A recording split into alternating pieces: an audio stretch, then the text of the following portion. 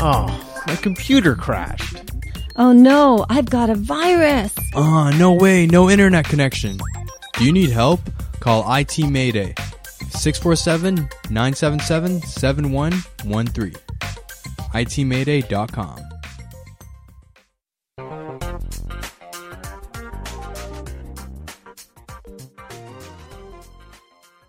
And welcome back. It's Linda Pinizzato here at the Hayes FM on the Condo Expert, sponsored by Bayshore Health and Wellbeing. I've been speaking with Steve Clemens, and he's the Executive Director for Canadian Fire Alarm Association.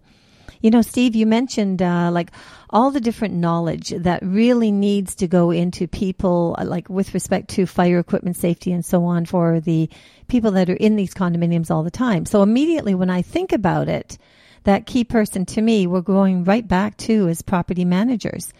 So, you know, I'm shaking my head here trying to wrap myself around this because, I mean, if we've got the minister right now concerned about whether property managers have the proper mandated courses and knowledge to run the operations of a condo building, okay, and that's just running the operations. So that would be your everyday operations, your cleaning staff, your concierge, problems that exist maybe within the building.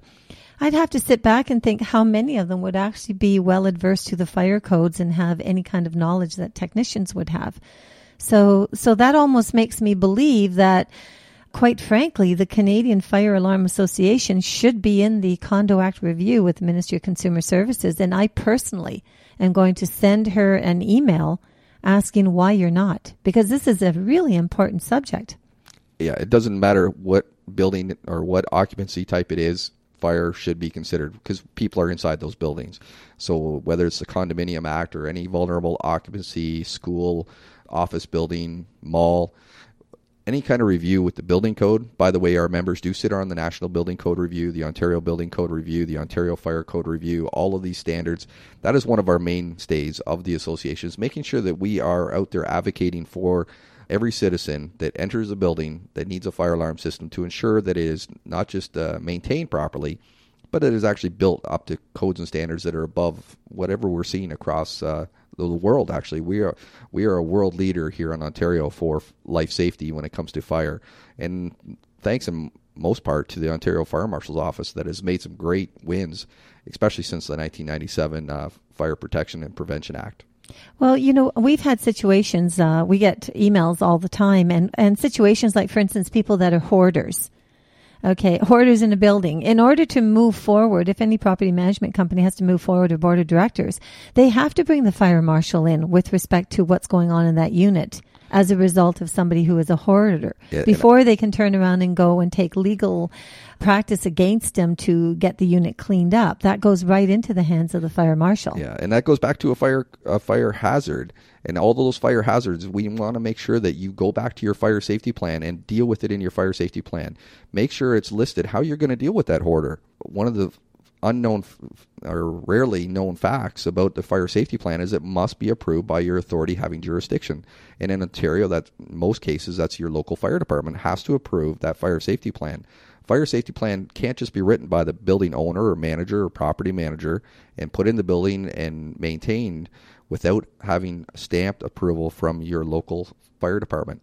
So that fire inspector that is given authority by the Ontario Fire Marshal, he is now a deputy fire marshal for the province of Ontario. He will come through, look at your fire safety plan, and help you deal with those situations that you may run across for any of your fire hazards, whether it's chemical, whether it's operations within the building, whether it's these hoarders and different lifestyles. We have different occupancies, different people. We love what they do. However, we have to make it safe for everyone. And not every case, there's not one silver bullet. The silver bullet, I guess, behind it all is using the fire code to its greatest extent. And that is just following the steps that we find in Section 2 of the fire code. And if you're looking for any of that information, we have it all on our website. Doesn't matter what province you're in, what jurisdiction you're in. If you go to cfa.ca, you can find all the legislative requirements and all the quick fix items. And if you have questions, we have lots of contacts on there as well. Perfect. So cfaa.ca, you've got it. And I really would suggest that everyone listening take a moment and take a look at the website and get some information. You know, something comes to mind here. I mean, we've got the health and safety. So that's one side. So we're not having the different acts working with one another, and we're not having the different ministers working with one another to fit the puzzle together in a proper way when it comes to condominiums. Because they work together. The problem is we just haven't made the awareness, I don't think, to people and train people properly. Even under the Health and Safety Act, you have to have an emergency plan for your building. That emergency plan is not really regulated. It doesn't tell you how to do it. So when I was a property owner manager for the last 10 years, or representative for that building owner, I looked after over 80 high-rise buildings at one point. I looked and relied on that fire safety plan as my mainstay because it had to be approved by not just myself, but it had to be approved by the authority having jurisdiction. So it gave a good third-party review of what we were doing to make it safe for those individuals, making sure we had a maintenance requirement in there for all of those life safety systems within the buildings, making sure we had a review of what kind of personnel were working in that building, what kind of activities they took place, what kind of hardware and building equipment we had in the building, so it all could work together for the best fire safety, life safety of those individuals, so they could always get out during an alarm, so they could get to the right place, so they could do the right thing whenever there's even a police or security emergency, so that everything could work together in the time of need. And that's the key. But you see, where I'm kind of losing things a bit, the knowledge that you have, Steve, is amazing. I mean, it's absolutely phenomenal. I've been the president of the board for a total of 17 years in 2 different buildings. And the interesting part about it is when we stay on top of it, we have the fire marshals, we make sure even our elevators, everything's secure, everything's done the way it's supposed to be done. The interesting part about it is there's nowhere out there mandating us to do it. So no different from the Condo Act when they outline exactly how a board is supposed to look after the reserve funds, or how a board is supposed to manage the annual general meetings, or how the board is supposed to do this, or this.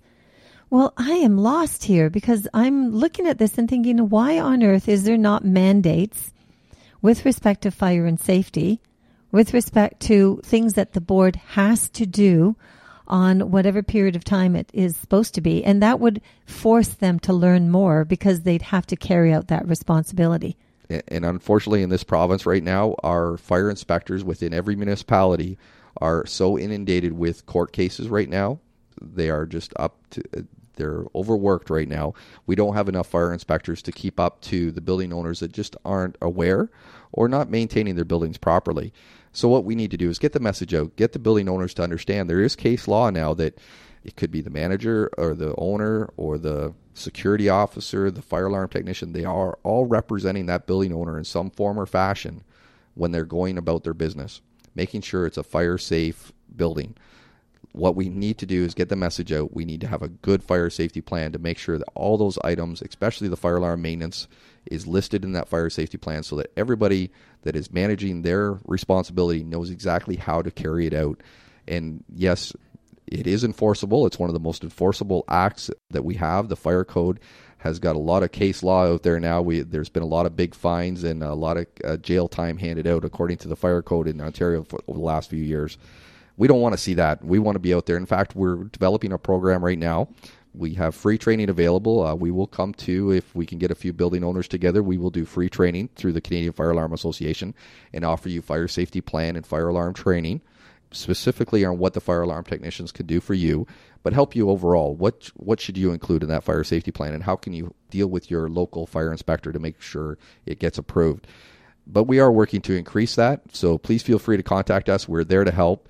There's other associations, too, that are trying to get the word out. Again, we are for one. Yeah, we're for one. The Condo Owners Association are totally in complete 110% in support of the CFAA. I think what you're doing, the importance of what you're doing and what your association stands for is so beyond what I can even say. Yeah. Because you see, the problem is that it's interesting. Nowadays, I'm going to put a total different swing on this for a moment. People nowadays, everybody's out there, looking, okay, fine, they're going to buy a condominium. And, the stories are 20 stories and 40 stories and 50. And now there's 80-story buildings and whatever. And it's all priced per square foot. And this is how much they're going to spend. And this is how much your maintenance fees is. And this is how much you have to put aside for the future for your reserve fund.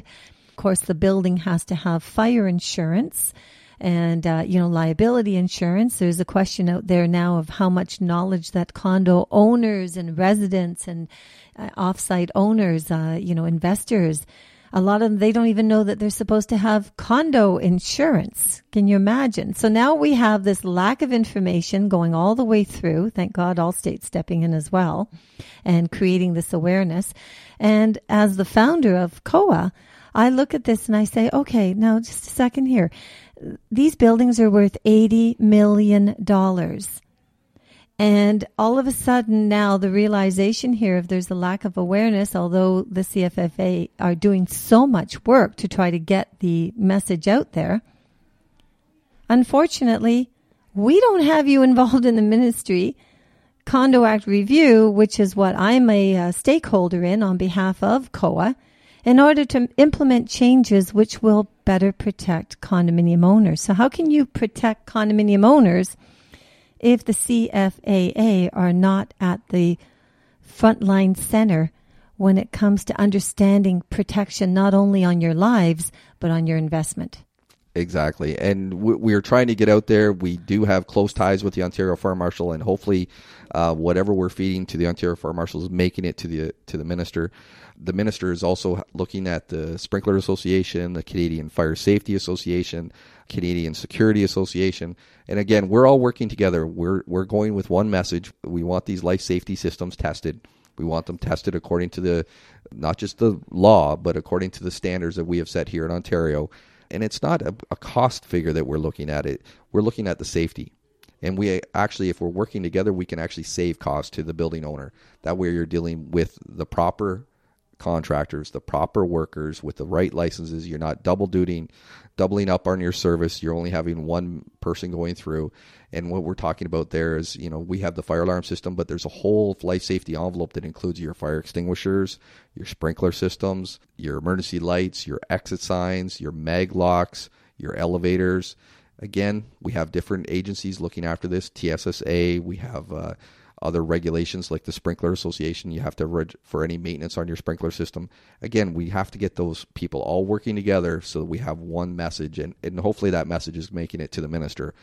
Again, it's awareness, it's training. The more we can do, we would love your those listeners out there to understand there's training available, there's awareness available.